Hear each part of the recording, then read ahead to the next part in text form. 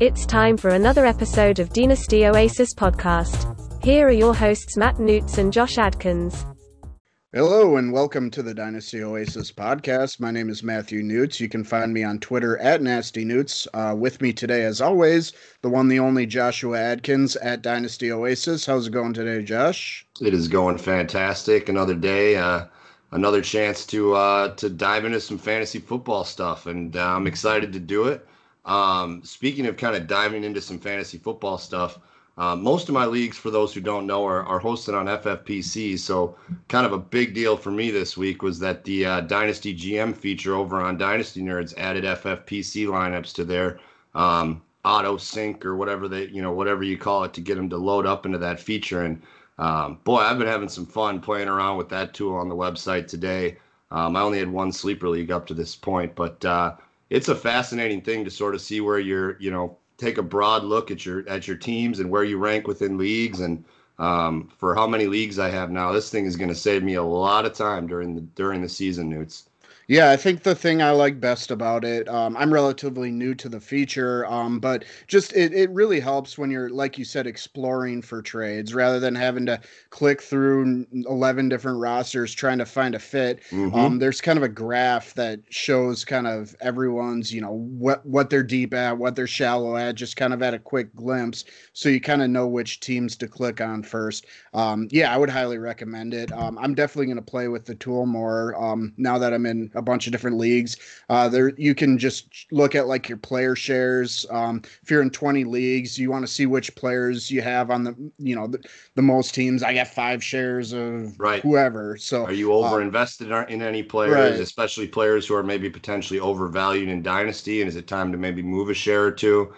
It really does give you a sort of wide range snapshot on, especially if you've got a lot of Dynasty teams. It is worth the $50, as if the film room was not already. I know we've both used that and praised that a lot on this show, but holy cow, the Dynasty GM is a really cool tool now that I've got more of my leagues open to the functionality. So that was very cool. It's also Clemson Pro Day today, Newts. Yeah, Clemson, Texas, Texas had their pro day as well. I know you're tracking all this stuff for the nerds.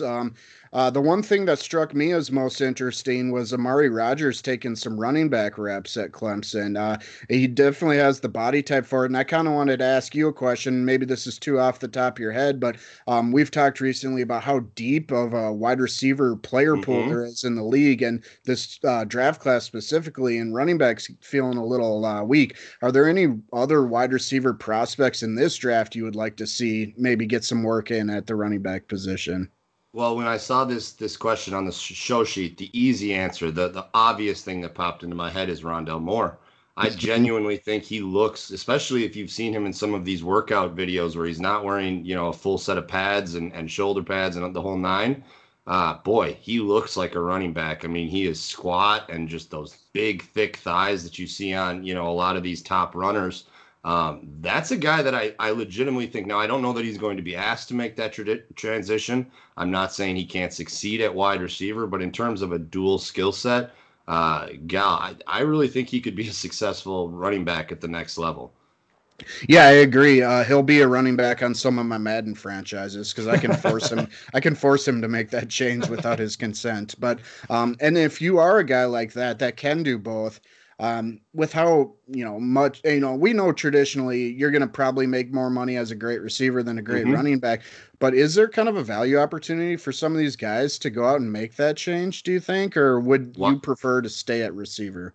Well, why don't you ask Curtis Samuel if there's value to that role? Because I think it's a legitimate big reason as to why he was able to break out, gain the confidence he was able to gain this year in Carolina, and potentially get himself a big payday going into the free agent market this year. I think when Christian McCaffrey went down, what kind of really sort of was the catalyst to the start of his big season was sort of the ability to take 4 or 5 handoffs a game.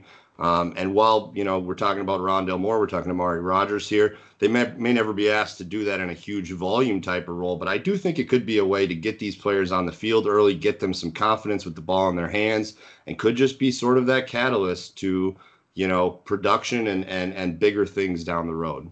Yeah, it really makes you think about how much Curtis Samuel's formative years in this league were wasted by a lack of creativity. He was almost too redundant with McCaffrey. They drafted him in the same draft, and we liked the idea at the time, but they were just unable to unlock his full ability. Maybe it just, he was too stuck behind McCaffrey's heavy touch needs. But man, yeah, I think this is definitely a trend that's going to continue in the league. And I like that we have a lot more of these types of guys coming into the league. Hopefully the play callers can adapt and be a little bit more innovative than they have been in the past, because we got some really exciting athletes coming in. Yeah, some two-way players, if you will. And I think the other big news from the Clemson Pro Day was Travis Etienne came in much bigger than expected, or at least in the weight department. I know all the measurements are out there right now, but the one that struck my eye was the 215 pounds. And, while I think we have to add a half of a tenth of a second to these hand-timed 40s, he also ran 4.41 at that size. So maybe not the 4.3 blazer that everybody expected, but 4.41 at 215 pounds is a very good time. I've heard some Alvin Kamara comps out there. I don't know that he's quite that good of a pass catcher, but I think maybe he offers a little bit more juice as a between the tackles runner. So I think this was an impressive showing for Travis Etienne, and I think it locks him in at maybe at that RB2 in my book at least. We haven't seen what Javonte Williams will do at his UNC Pro Day, but Etienne, boy, I mean these are the type of measurables you're looking for in a lead back. Yeah, I saw Matt Miller on Twitter was super pumped about him getting up to this 215 marker. It puts him in that ideal BMI range for his height or whatever. So, yeah, this is good news if you're an Etienne supporter. If you're an early drafter that's already locked him into one of your teams. Yeah, I agree. He's my RB2 now as well. I think I just kind of, I don't know, fell into a trap with Javonte. But, yeah, I mean, and I still like him. But, yeah, Etienne, I think, has, significantly more upside. So this is good news for him. Absolutely. Agreed. And then kind of the last big news, and I don't know it'll be the last big cut news you're going to hear between now and the next time we record a podcast, but the Chiefs cut both of their starting left or their left and their right tackles, Mitchell Schwartz and Eric Fisher. Thank you. Yep. So probably takes a little bit of the steam out of potentially them taking another skill position player at the top of this draft. I think the Chiefs are going to be heavily looking to find a way to protect Pat Mahomes, especially with how the Super Bowl went. You got anything on that one, or should we preview the show? Yeah, I just thought I saw a few people on Twitter saying things like, maybe now's the time to get out on Mahomes based on what we saw in the Super Bowl. And I thought that was just ridiculous. So if you can use this as a buy opportunity, go crazy, because don't sell Mahomes for really any reason unless your team's not ready to be a winner. But yeah, right. They're going to figure it out. I'm not too worried. The Chiefs will attract players that want to go for a Super Bowl. So maybe they bring in Riley Reef, the guy the Vikings cut, whatever. They'll figure it out. They'll be fine. So I agree. So on today's show, we've got the NFC West. We're doing more of our divisional off-season primers. We're going to try to squeeze all of these divisions in, at least here kind of right before or right at the start of free agency. So we wanted to get the NFC West in today. That's our next one in line. And then we are going to be doing, normally we'd be doing our prospect film draft here, but with free agency impending, we thought we would do a little bit of film review on some of the big names that are going to be out there in free agency. So at the end of the show, we'll wrap up with a little free agency film draft, and we'll take our Game Pass and the all 22 that's available there, and go watch a little Aaron Jones, Kenny Golladay, Jonnu Smith, kind of whoever gets drafted in the show today. So that's what we got coming for you. And Newts, you want to kick us off with the Seattle Seahawks? Yeah, the Seattle Seahawks, they're kind of in the middle of a lot of the news right now, obviously, with Russell Wilson and potentially, wanting to trade, rumored with the Bears. I think when it all is said and done, Russ will be back in Seattle. I think there's this more smoke than anything else. Maybe he does actually want to be moved.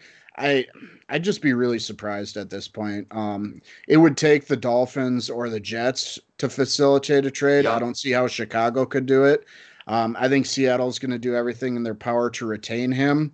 So yeah, I guess if I'm treating Russ from a fantasy asset, if I'm a dynasty manager, which I am, if I'm looking to acquire, looking to sell or whatever, I'm still operating under the assumption that he will be back. How about you? Yeah, no, I think it's almost a near certainty that he's back. And I heard on a podcast, and I won't mention which one, that it was like a 90-10 that he was going to get out of Seattle.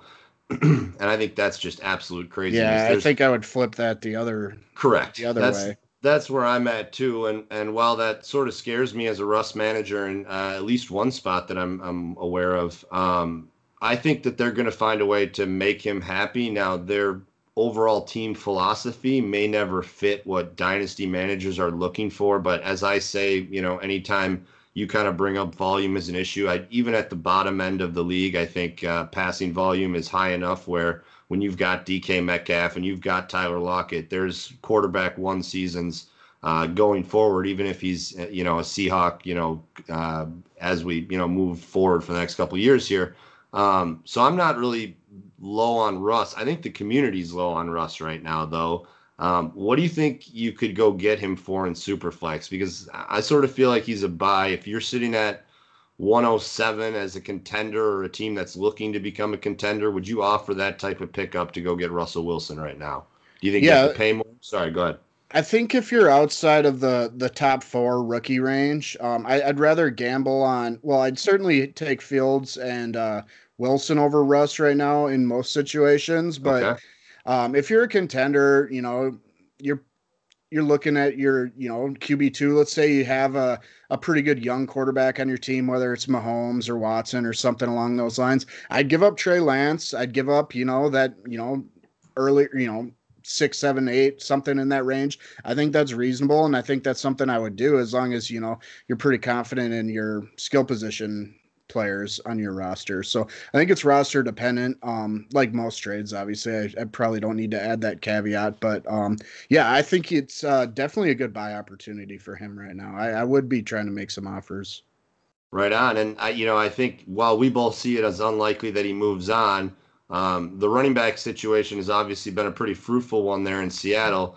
I will say, obviously, with Chris Carson being cut, there, is a lot of hype on Rashad Penny potentially being the guy right now. I think DJ Dallas is a guy that's sort of an under-the-radar name in the dynasty community, especially in the, guys who are big into Devy. Do you like either one of them going forward? Do you expect Chris Carson to be back? What is your thought process on the running back here in Seattle?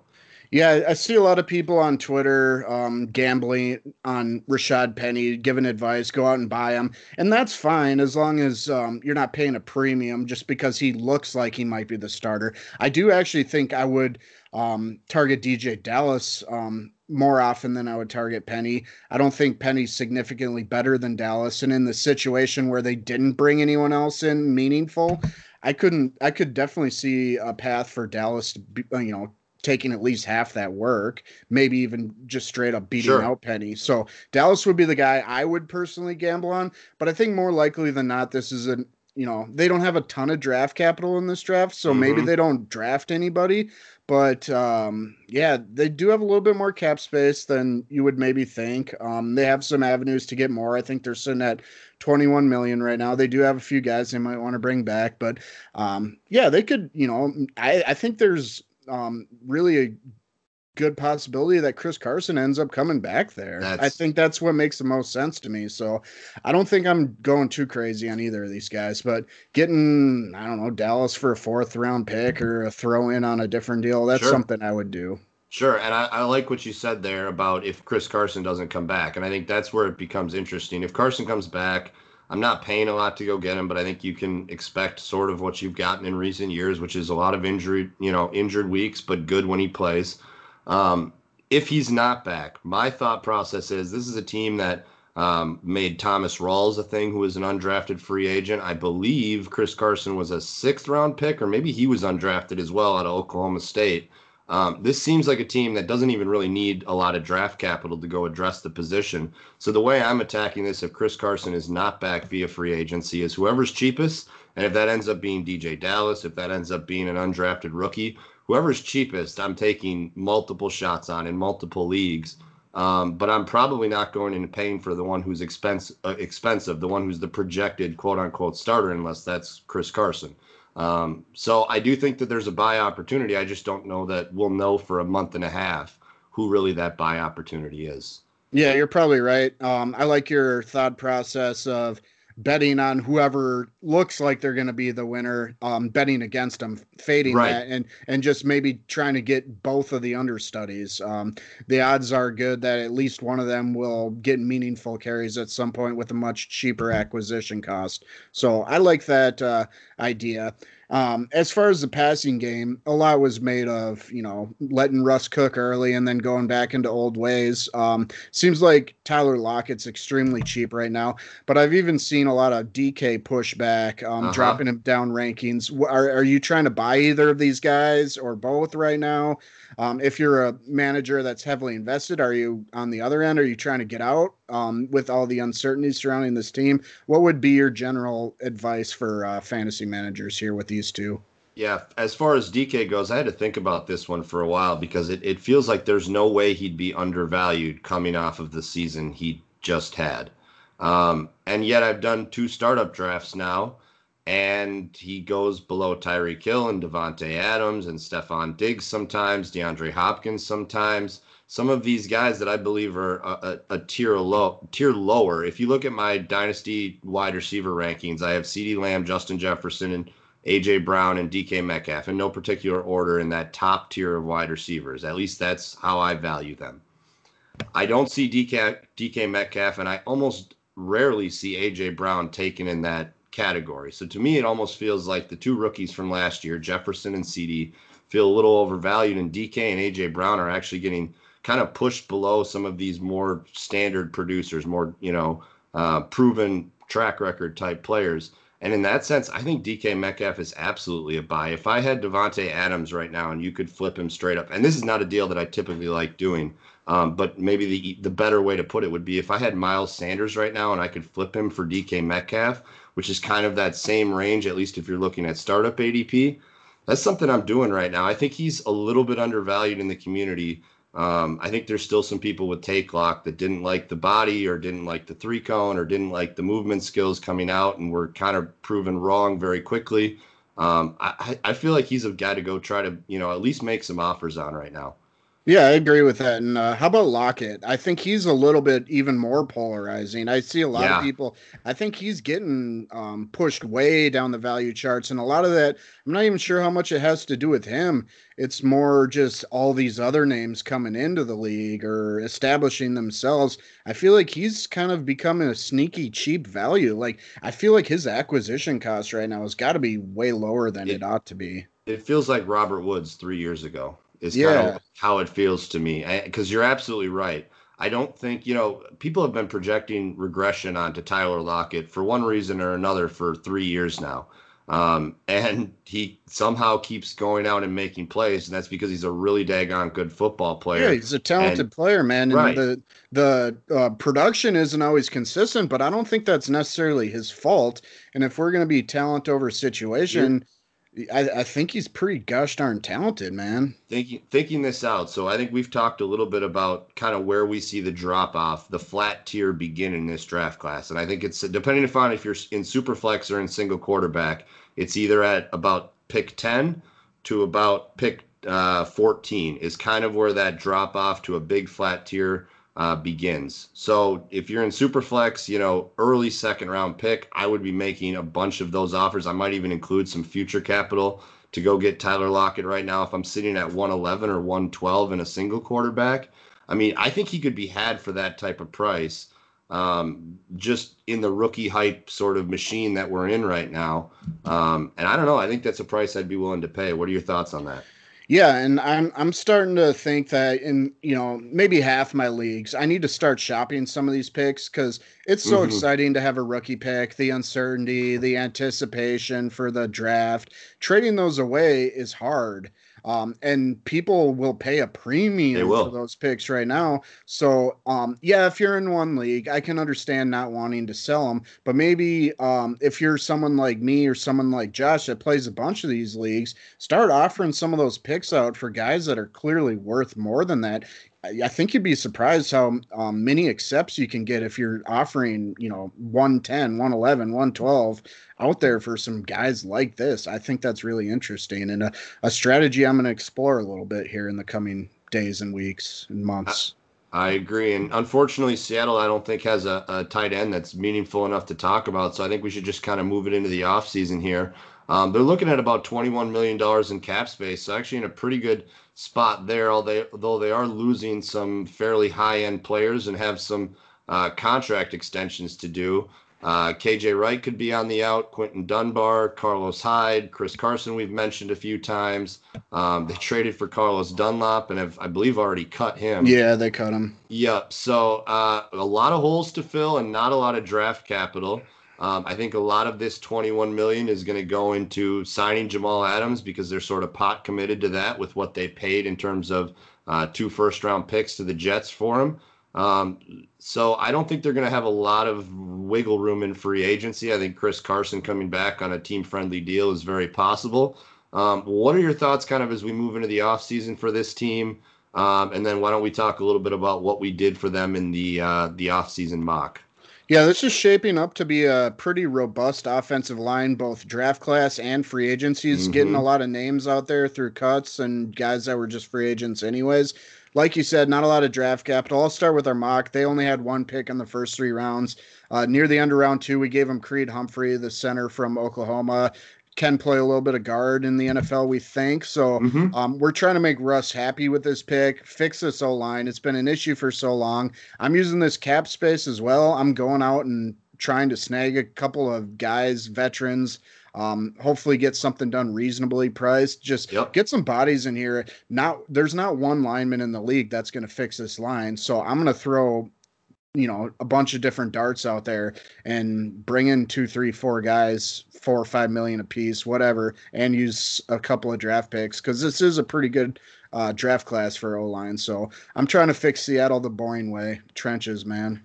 No, I agree, and that's exactly what they need to do. And I think an interesting thing to point out here is even if they spend a good portion of this money on kind of keeping their homegrown or traded for talent, you mentioned bringing in free agents. I think the idea of them going and spending big bucks on somebody is hard to fathom, but I think now we've seen this cap number. It's now locked in. It's $8 million below what it was last year, which is going to be constrictive on a few teams, if not every team, frankly. And so when I look at kind of this free agent market, I think the guys that are big money players that are valued by the teams with space will get money right away.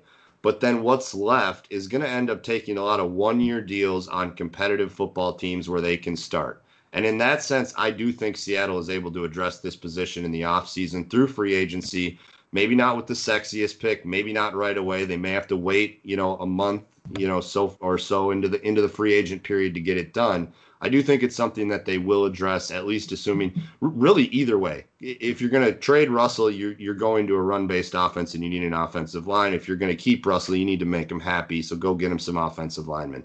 So I think it's pretty simple for what Seattle needs to do here. And I think we address that at least in some form and fashion with Creed Humphrey at the 56 overall pick. Yep. And let's move it on to the LA Rams. They made the biggest move of the offseason so far, acquiring Matt Stafford from the Detroit Lions. This is a team that does not believe in owning any of their own first-round picks for perpetuity. I don't think they have a first-round pick until I am about ready for retirement. So really interesting there. Matt Stafford's always been one of those underappreciated gems in the NFL, being stuck in so many bad Detroit teams. This is a team that's going all in. If you look at their cap situation, they're not leaving much room for imagination here. They have a window. They know that, Aaron Donald's getting up there. A lot of their prized pieces aren't, on the right side of 30 or, on the right side of 20s, I guess. 27, sure. So they need to win now. And yes, they have a lot of talent, but this offseason is going to be kind of fascinating for me. They're $32 million over the cap still, at least according to Spotrac. I didn't check other sources, but just kind of being a little bit of a cap sleuth, I was just looking at their contracts, dead money for players, anyone they can extend. I honestly have no idea how they get under this number. I'm sure they have a plan, but it's going to be tough, man. I don't know how they make this team any better than they are right now. Yeah, it's going to be tough, and I think we should talk about kind of the fantasy implications of Matt Stafford to start it out here. Obviously, with Jared Goff, it felt like this offense was constrained for a few years. I think the biggest thing that Stafford does is that I think Goff could support two wide receivers pretty well. And when they funneled the offense through one tight end, I think he could support a tight end as well.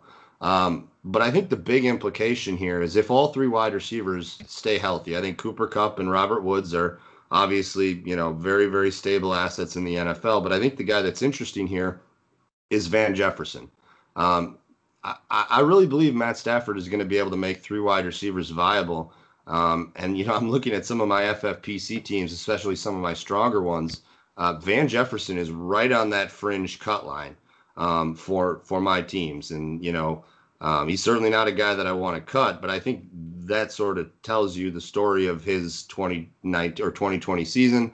And maybe the fact that he's a buy opportunity right now in some of these, especially in some of these shallower format leagues. I think you could have him for an early third, late second type area, and I think I'd be comfortable paying that. I think Stafford massively enhances this passing game, and I think it's going to be really fun to see, regardless of where the cap is. It's going to be fun to watch this offense and what Sean McVay can do with a competent veteran quarterback that can not only execute his offense, but can coach the offense, can teach the offense to younger players. I feel like so much effort for McVay had to go into, handling Jared Goff, if you will, that I really think this Rams team has a chance to be one of the more explosive offenses in the NFL next year. Yeah, I think it's going to allow Sean McVay to sleep a lot better at night. You could tell he really had to babysit Jared Goff through a complicated offense, one that he probably never really grasped fully. Matt Stafford's a student of the game. He works his butt off. He's, a super tough guy. I don't think Sean McVay is going to have to worry about Matt Stafford. So he can get a lot more creative with things. And to your Van Jefferson point, Josh Reynolds is a free agent, so I don't think you got to worry about him kind of muddying the water there. Yep, so I do like your advice on Jefferson. Yeah, it's going to be interesting, man. And Cam Akers, he looked like the real deal. So now they got a much more formative running game back to their Todd Gurley era Rams. A lot was made of the committee last year, but Sean McVay showed a willingness to ride, the alpha, the lead dog with Gurley. And we both like Darrell Henderson, but I think it's fair to say this is Cam Akers' job 85% of the time. And I don't think you should be afraid of targeting Cam Akers based on what we saw last year with the committee. I think this is Cam Akers' backfield to lose. Yeah, we're actually in the middle of a FFPC startup right now. Just to kind of scratch the itch until the draft here, Newts. And we took him at 110 in the first round. So we're both very bullish. I think the thing I would say, I don't know that it's necessarily 85-15. I'm maybe a little bit higher on Darrell Henderson than you are. Well, I love Darrell Henderson. I just think Akers is the real deal. And I don't know, maybe it's 70-30. I don't know. It doesn't really matter, though. Akers is going to get plenty. No, I totally agree with that. And one of the markers that I really like for him is I believe he's still a 21-year-old second-year player. He was one of the younger prospects coming out last year out of Florida State. So I think big things are in the works here for Cam Akers, and especially if they're able to fix this offensive line in some form or fashion. I know Whitworth is on his last legs. Is he coming back? Is he not? Yeah, he's a guy that could theoretically be a way to free up some cap space. He, PFF, I was looking at, kind of their rankings, just trying to find potential cuts for their salary. And yeah, Whitworth's a little spendy, but he was, I don't know, maybe like their 5th or 6th ranked tackle last year. So right. I got to imagine they're going to want him back at some price. But yeah, he's also 35, 36. So we tried 39. We addressed that a little bit in our mock draft, but yeah, tackle certainly not a young spot on this team. Something they're, got to worry about in the future. Definitely. And I think the last thing we should talk about is Tyler Higbee, who was a massive disappointment coming off of his breakout year in 2019. Was a guy that I liked a little bit about reception or in tight end physical graffiti. But at the same time, looking back and looking at his route tree, and how limited he was in the production that he provided this Rams offense, I think maybe there was some more red flags there than I really saw at the time. What do you think about Higbee? Is he a buy? I know Gerald Everett is going to be hitting the open market, so one would think there might be some open opportunity. But I also like Bryson Hopkins, the rookie from Purdue the year prior, and it's a team that's kind of spread this out. Do you think Tyler Higbee is closer to 2019 or 2020? Yeah, I'm a bit torn on this. I was hoping you would have more of a definitive answer on this because yes, the path is a little bit clearer now with Everett likely to depart. But you mentioned Hopkins, the Stafford edition. Theoretically, you think that would help, but at the end of the day, it just comes down to target share, and I think he's still clearly fourth in the receiving pecking order. Sure. So he's not really a buy for me. If anything, he's a sell because people might get excited seeing there's more of an opportunity. Mm-hmm. So if you're still rostering Higbee, maybe the Stafford edition and Everett departure creates a bit more value for him than you would have had otherwise. So I guess he's probably more of a sell for me. Yeah, well, I guess I asked the question, but I'll answer it a little bit too. I think you're absolutely right. He's a sell, and what I guess I referenced when I said tight end physical graffiti had a few red flags. Basically, all of his production came on these boot action, sort of what I was calling like a reverse out or a slip out route, essentially, where you're running an out route, but you're doing it from the wrong side of the formation. I know that doesn't quite make sense, but just go with me here. And you're going to boot out with the quarterback and kind of just run in front of him. So much of his production came on that type of play. And I don't think that's what the offense has to be anymore. I know I referenced right when they got Stafford that this boot action sort of offense that they were running largely to protect Jared Goff, but I think somewhat to protect the offensive line probably won't be quite the same next, as we go forward. Now, that doesn't necessarily mean Higbee can't be successful. I just know that a big portion of what made him so productive in 2019 came on that route precisely, and it's not going to be a function of this offense. So in that sense, if the Gerald Everett eventual, him hitting the open market presents a selling opportunity, I think you take it, especially in tight end premium where people are always very thirsty for tight ends that could produce. Well, and speaking of Everett, he might actually be a sneaky buy for me right now because I've heard some steam that he's being viewed by teams as a starting tight end caliber player, and I kind of feel the same way. I think he's a talented guy that didn't really get as many opportunities as he deserves, so I could see him ending up in a sneaky spot. There's a lot of tight end needy fun offenses out there. I guess one of our next teams up on the list could theoretically be a landing spot for him, but before we move on to the Cardinals, let's just kind of recap our mock draft of the Rams. In the second round, we gave him James Hudson, tackle. I'm blanking on what Cincinnati. Yep.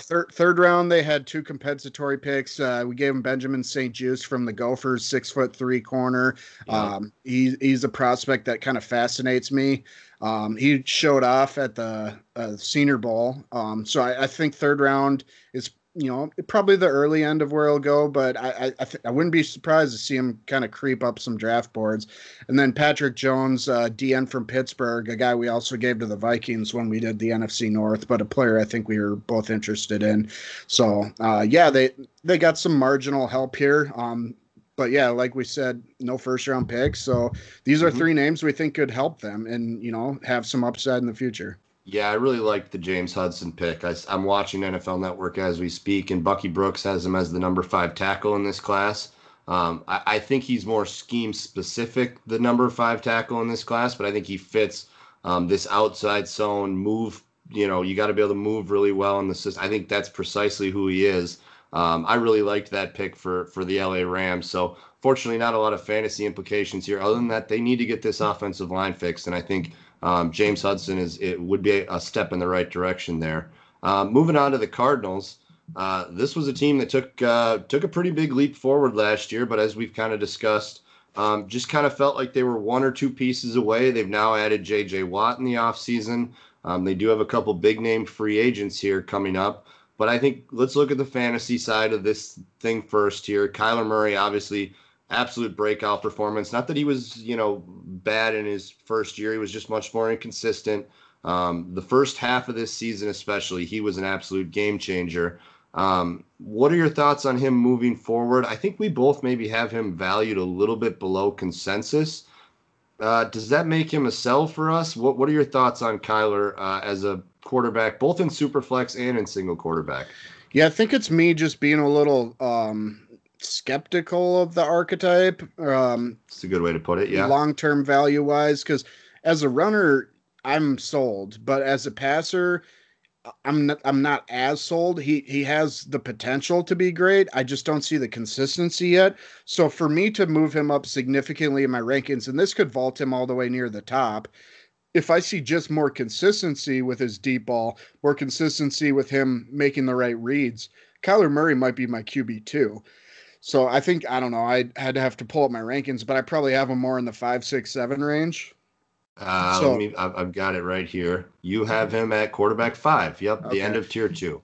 So I don't think I'm being harsh there. I just need to see a little bit more. And part of what I think could help him get there is adding another weapon. Yes, they brought in Hopkins last year, and he was great. He was, a godsend for Kyler. But yeah, Christian Kirk, a guy we're going to talk about a little bit, he's still been pretty underwhelming. Average. Do they look to replace him? Use him as kind of the third guy and bring in someone a little different. I think bringing in, maybe an upgrade at running back over Kenyon Drake, who's a free agent, something along those lines. Kyler is I just feel like they're missing one thing. And I feel like there's a few different ways they could go about adding, but tight end is another thing I kind of hinted at with Everett. So I feel like they're in a really good spot, man. They got some cap space, and they might want to, use a little bit of that to bring back Hassan Reddick, or maybe not a little bit, a lot of that. Patrick Peterson's a free agent. I think I'd be fine letting him walk. I'm not spending big on Kenyon Drake. I'd let him go too, but Reddick, I think, probably eats up half that cap space. But they have a few, they have path for maybe 10 million more in cuts. So I think they're in a good spot to go out and, add something. I'm just not quite sure what I want it to be yet. Yeah, well, I think they'll try to do it in the draft, but obviously free agent comes first. And, I believe I heard them rumored potentially in the Juju market.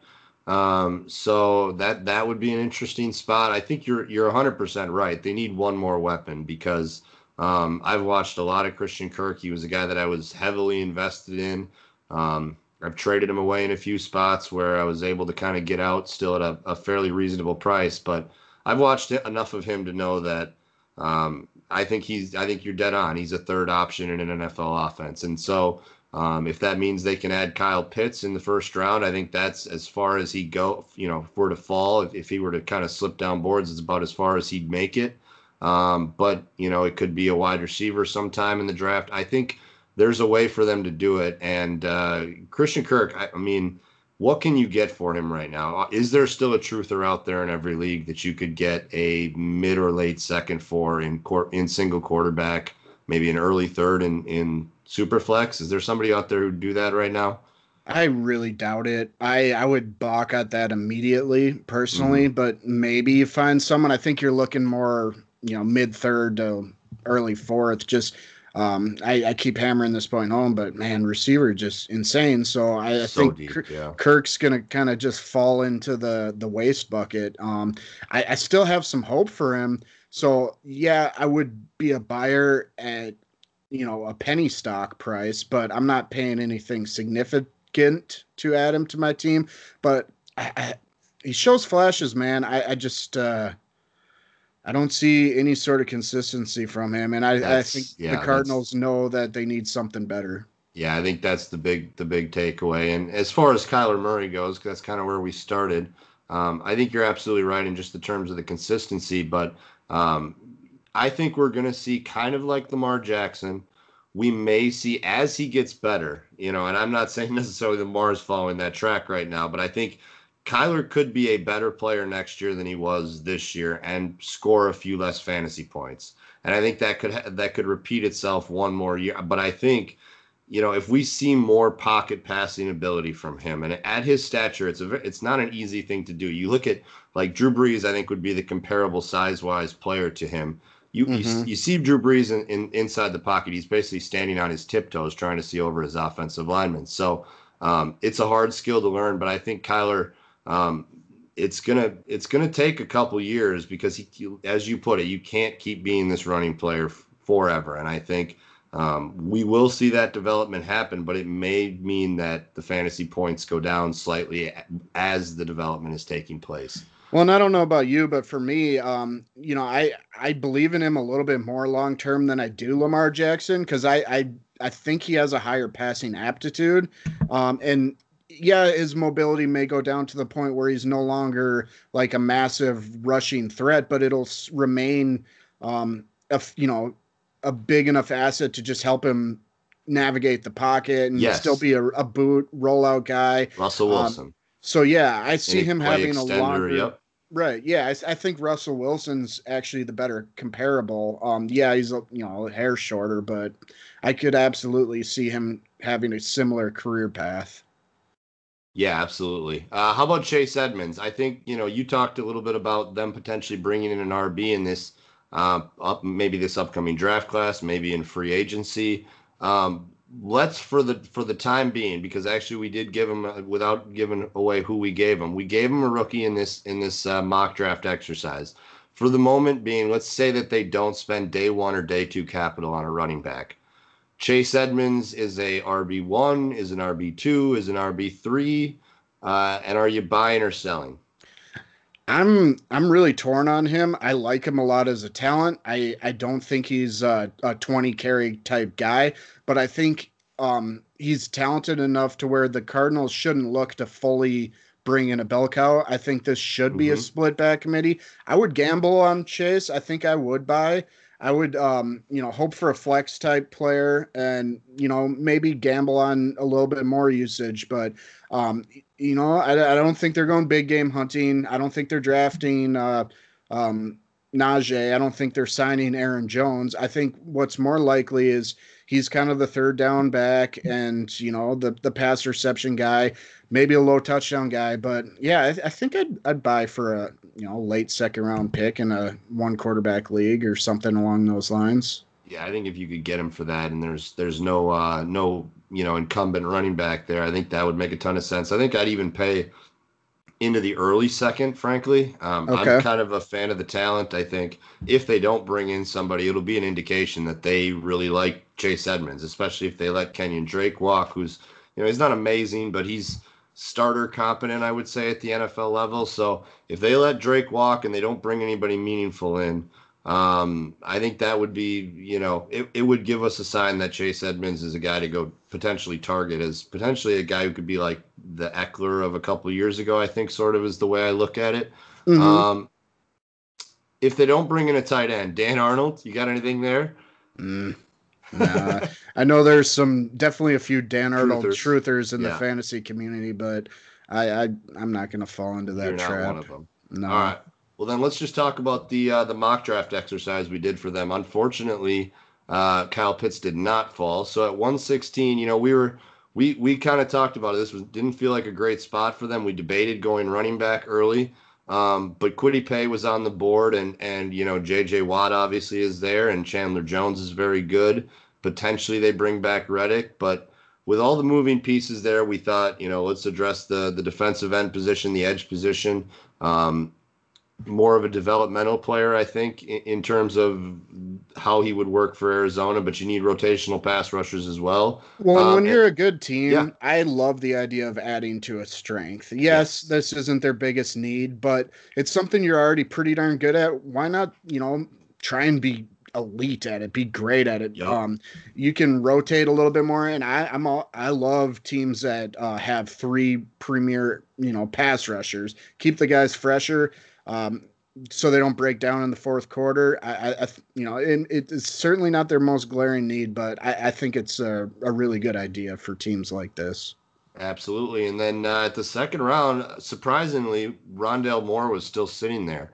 And I think we sort of alluded to that in the segment. We think Christian Kirk would be best suited to be the wide receiver 3 in an offense. He could be basically strictly the deep threat if they were to bring in a guy like Rondale. And now you've got Hopkins on one side to do everything. You've got Rondale running all the short drags and quick outs from the slot, and you got Kirk running down the other sideline deep. So we thought that'd be a really good compliment. And why don't you introduce the third round pick? Yeah, a guy that I'm starting to like more and more the more film I watch, Trey Sermon. compared him last episode, or no, 2 episodes ago, to kind of a poor man's Kareem Hunt. I thought this was just really good value. I feel like he fits here. I think he'd be a good complement to Chase Edmonds with the upside of taking the full job.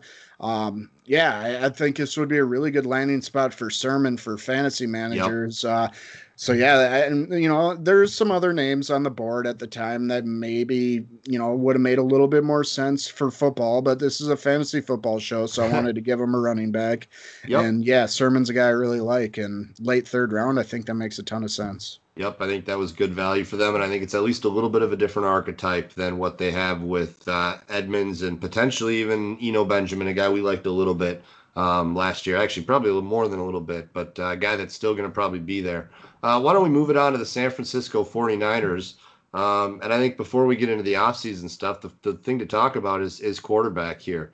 And I think that'll kind of actually just take us into the offseason stuff. Obviously, Jimmy Garoppolo, another both disappointing and injury-riddled season. Nick Mullins came in and played a little bit. But obviously, this is a team that's been rumored for just about every quarterback under the sun, maybe other than Russell Wilson, because they're not going to move him in division. If this is Jimmy G, that's where I kind of want to start this, because I think as much as we all want to see something different, I think that's still the most likely outcome. If this is Jimmy Garoppolo's team, how much does that hurt? Literally, I mean, there's 5 or 6 options in this offense that are interesting for fantasy. How does that affect those guys, in your opinion? I think people treat him a little too much like a leper. Jimmy G's not a bad quarterback. He's average. And I think they're a well-run organization. They have one of the brightest offensive minds at coach in Kyle Shanahan. He's going to make lemonade out of the lemons, if you will. I'm not too worried about Ayuk. I'm not too worried about Debo. Whatever running back emerges, Kittle, obviously, I think they'll be just fine. Obviously, we would love to envision a shiny new object like a Deshaun Watson or even a Kirk Cousins would make this offense more interesting. But I just don't see a real path for it. There is a situation like what happened in our mock draft, which we'll talk about later, but I think more likely than not, unfortunately, Jimmy G will be back, but I don't think that's a death sentence by any stretch of the imagination. Yeah, no, I'm kind of thinking about it, and Ayuk is not an old player. There's a plenty long runway. Debo is in the same mold. Kittle's getting a little bit older, but I think you look at these 3 players, and they're all guys that I want to go buy in Dynasty. So if Jimmy Garoppolo was the starting quarterback to start the season, I don't know that you're right. I think you're right. It wouldn't change much for me, but I think it would change the consensus value and what you would have to pay to go get any one of those assets individually. I think it would significantly change that. I think people are almost building a little bit into the value of those players. The fact that this team has really shown us that they want to be aggressive in improving this position. So, on one hand, I'd love to see Deshaun Watson go there because it's just wheels up for Ayuk, and I own him in a bunch of leagues. But there's still room to buy some of these players, in my opinion. And if the quarterback's not good, that's just presenting a better buying opportunity. You mentioned kind of we got them somebody in the first round of this rookie draft, a guy that I think they're going to have to trade up for. But I think before we get to that, let's talk about George Kittle. He's 27 years old, obviously is one of the more productive young tight ends we've ever seen. But this is 2 consecutive seasons now where he's dealt with some injuries. As we mentioned, the quarterback position isn't exactly stable. In tight end premium leagues, we just saw him go at the 5 pick, I believe, in a startup we're doing. Yeah. So clearly, even if that's a little bit bullish, you can still get a fairly decent amount for George Kittle right now. I sold him essentially for Saquon Barkley a couple weeks ago. We brought that up on the show. What are you doing with George Kittle? Are you buying? Are you selling? What's your thought process there? I did see a really good breakdown. I wish I could remember who it was, but someone on my Twitter feed did a really, really in-depth breakdown on all the injuries he's had from college till today. And are they correlated? Are they not? It seems like a lot of these injuries really weren't compounded by each other. It almost led me to believe that it was more just bad luck. But at the same time, tight ends are just inherently more likely to take nasty hits, get chopped down. So I'm not as worried about his health as others, but at the same time, like you said, the value that's there for him, I think I would absolutely be on the sell side of things. Even though I love him as a player, he's one of my absolute favorite guys in the league. If I can cash in for a Saquon or 5th overall and a startup type value, I think I got to be on that side of the equation. Yeah, that's absolutely where I am right now, and I had 3 shares in FFPC up until a couple weeks ago. I don't know. I might be considering moving down the tight end totem pole and seeing who I can pick up along with that player for George Kittle, because the injury thing is a very real thing, and it probably cost Rob Gronkowski the better part of his early 30s in terms of production. So I think it's an interesting conversation to have on George Kittle right now because he's such a dang good player. In fact, he's one of the funner tight ends I've ever watched. But it's a scary health situation. How about the running backs? Jeff Wilson really ascended at the end of last season. I'd say he was one of my better redraft calls from last year, telling people to go pick him up in like week 13, week 12 based on the schedule and kind of his, the fact he was coming back from injury. He really paid off on that. If you had to pick one right now, who's the starter for San Francisco, assuming they don't address it, with Etienne or whoever in the upcoming draft? Yeah, they have a type, and Mostert and Wilson, I both like them a lot. I'm really trying to get both. I know that's cheating, but I don't think either of them hold up to a full season. And I think they probably bring in another rookie.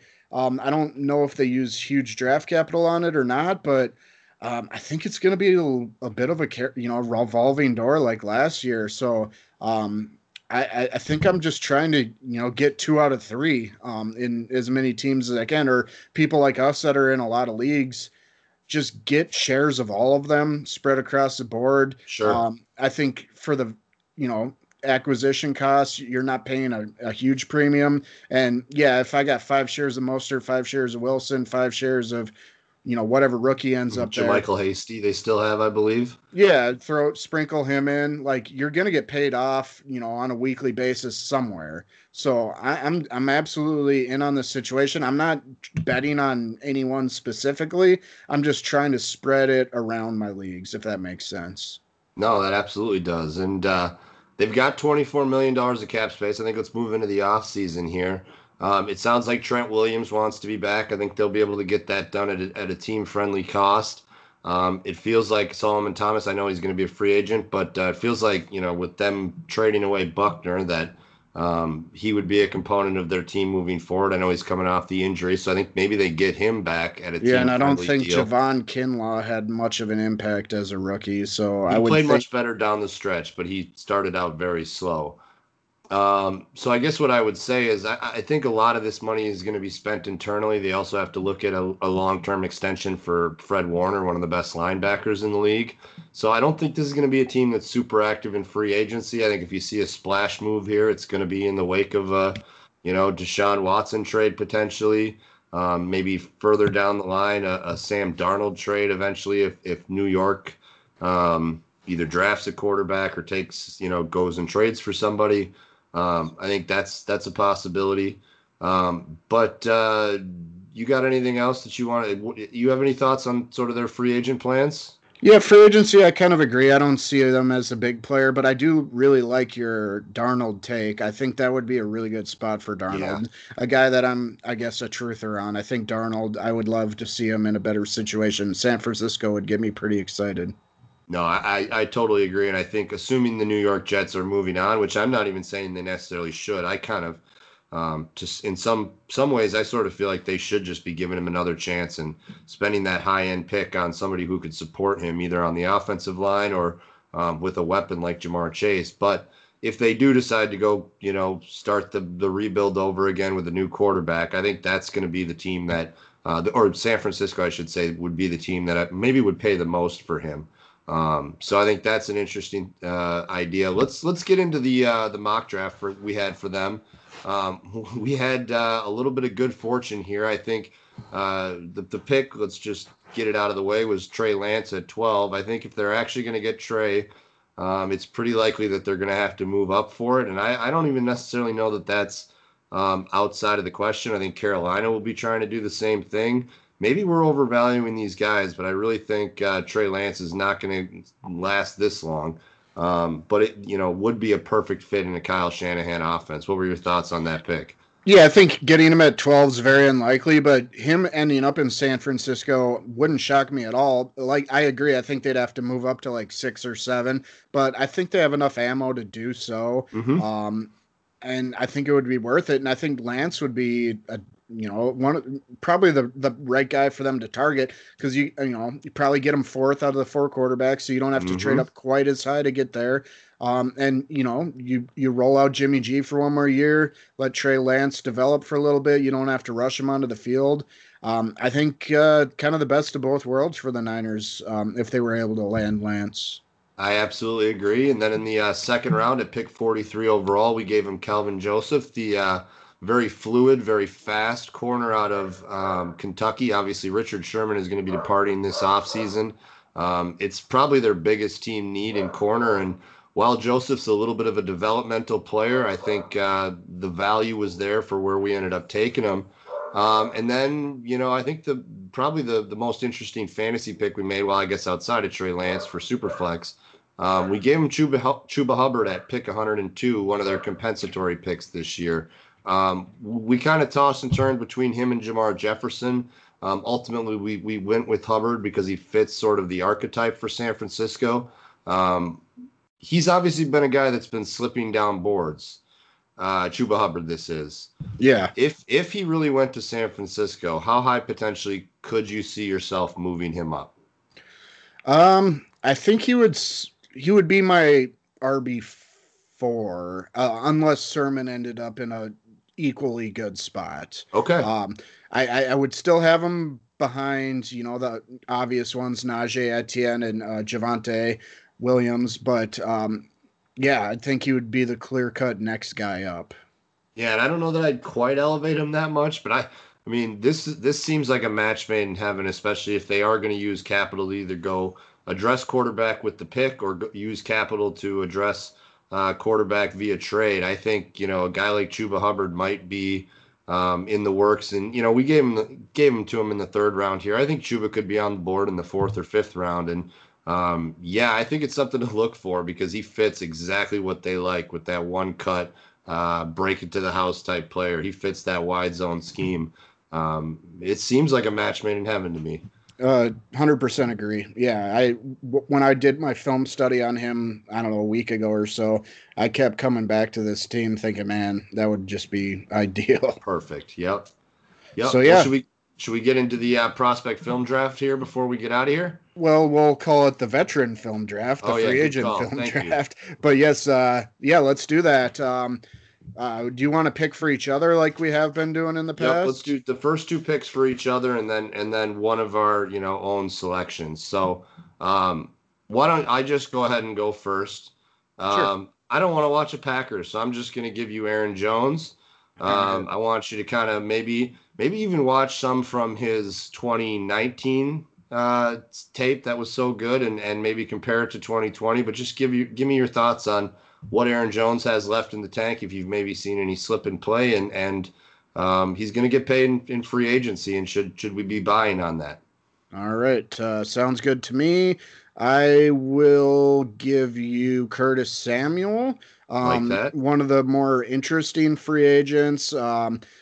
Him ending up in the right spot would be really exciting to me. So I kind of want to, you just get a refresher on him and try and envision, I don't know, 2 or 3 teams that would get you really excited if they signed Curtis Samuel. Perfect. Okay. And then I guess we'll go snake style. I will also give you Corey Davis, a guy that you were very high on as a rookie. He obviously was not very proficient in his early years, but had a bit of a, post-type sleeper breakout last year. Now he hits free agency. What's the path for him to being, equally valuable as he was last year? I kind of want to just, a guy you probably should watch last year and the year before, see where the improvements were made. That's a great one. I sort of gassed because I did spend so much to get him. So this will be a challenge. But I'm going to come into it with a clear mind.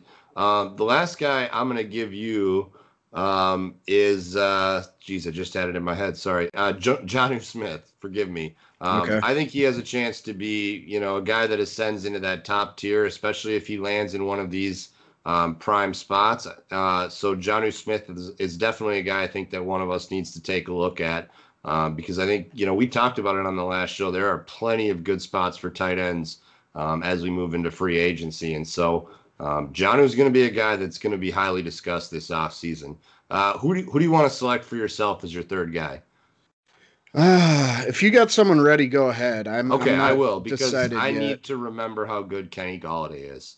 Because I'm slipping way too low on him. I think he's one of the best players in the league. I know he's old, but I need to go back and sort of just do a refresher on him from 2019 and the little bit that we got here in 2020, just to sort of let myself remember how good Kenny Golladay is. And after doing that and after seeing where he lands, let's have a more clear discussion about potentially where he belongs in ranks and what his value is in Dynasty. All right. I am kind of torn, but I'll go with the guy that probably more people care about. I'll go with Juju. Okay. Last year, I think was his usage was just strange. I kind of want to, we talked about with a few guys, I kind of want to watch 19 and 20, sprinkle some of both, and imagine the right spot for him. So, yeah, give me some Juju. Perfect. I like that. So on the next show, you'll be hearing kind of our film breakdown from those guys from the past maybe 2 seasons, it seems like, for most of these guys. So check that out that'll actually be on the Tuesday show because we're going to maybe do 3 shows this upcoming week.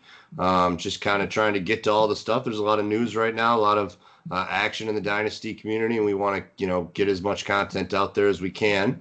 If you're looking for content, you can find either of us on Twitter at Dynasty Oasis is my handle. Newts, you are at Nasty Newts, Neutz. You can check out either of our work at dynastynerds.com, at dynastyoasis.com. One last time I'll say the Dynasty GM tool is awesome. It's worth every penny that you pay to become a Nerd Herd subscriber. Go check out Nerds. It's literally I'm blown away at how awesome that tool is. When I just saw today, they added a bunch more prospect film room stuff. So there's I know. Games out there for guys. If you've exhausted all of the film for certain players, check again. I don't have the list of what's new, but there was a bunch of games added. So I'm happy about that personally. Absolutely. Why don't you get us out of here on a birthday? Yeah, Johnny Knoxville, your favorite jackass person who did a lot of stupid things. Happy birthday, Johnny Knoxville. Oh, Johnny, the jackass bit was awesome when it was I don't know if that would work today, but it would. No. For a 16-year-old kid, I thought it was the funniest thing I've ever seen. So I love it. Absolutely. Well, that's it for the show today. Check us out again on Monday afternoon, evening. We'll have a show out, and again maybe on Tuesday, and for sure on Thursday. Enjoy your weekend, Newts, and I look forward to talking to you again. Yep. See you guys. Have a good week.